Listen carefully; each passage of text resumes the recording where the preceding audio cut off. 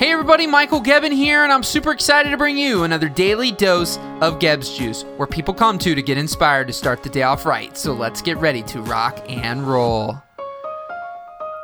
So today, I really want you guys to think about taking the world one day and one challenge at a time.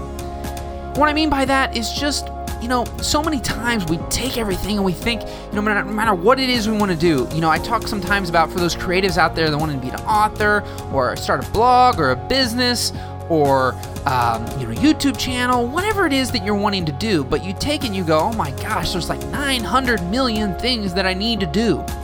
I just want you to think about taking it one day at a time so that you don't get overwhelmed, because there are so many options and so many things and so many different ways of doing things, but really it's the person who typically wins more than anybody else is the person who just keeps going, keeps moving forward, keeps learning, keeps trying, keeps failing, and then tries again, right? They're not always the person who's perfect, who's doing everything right.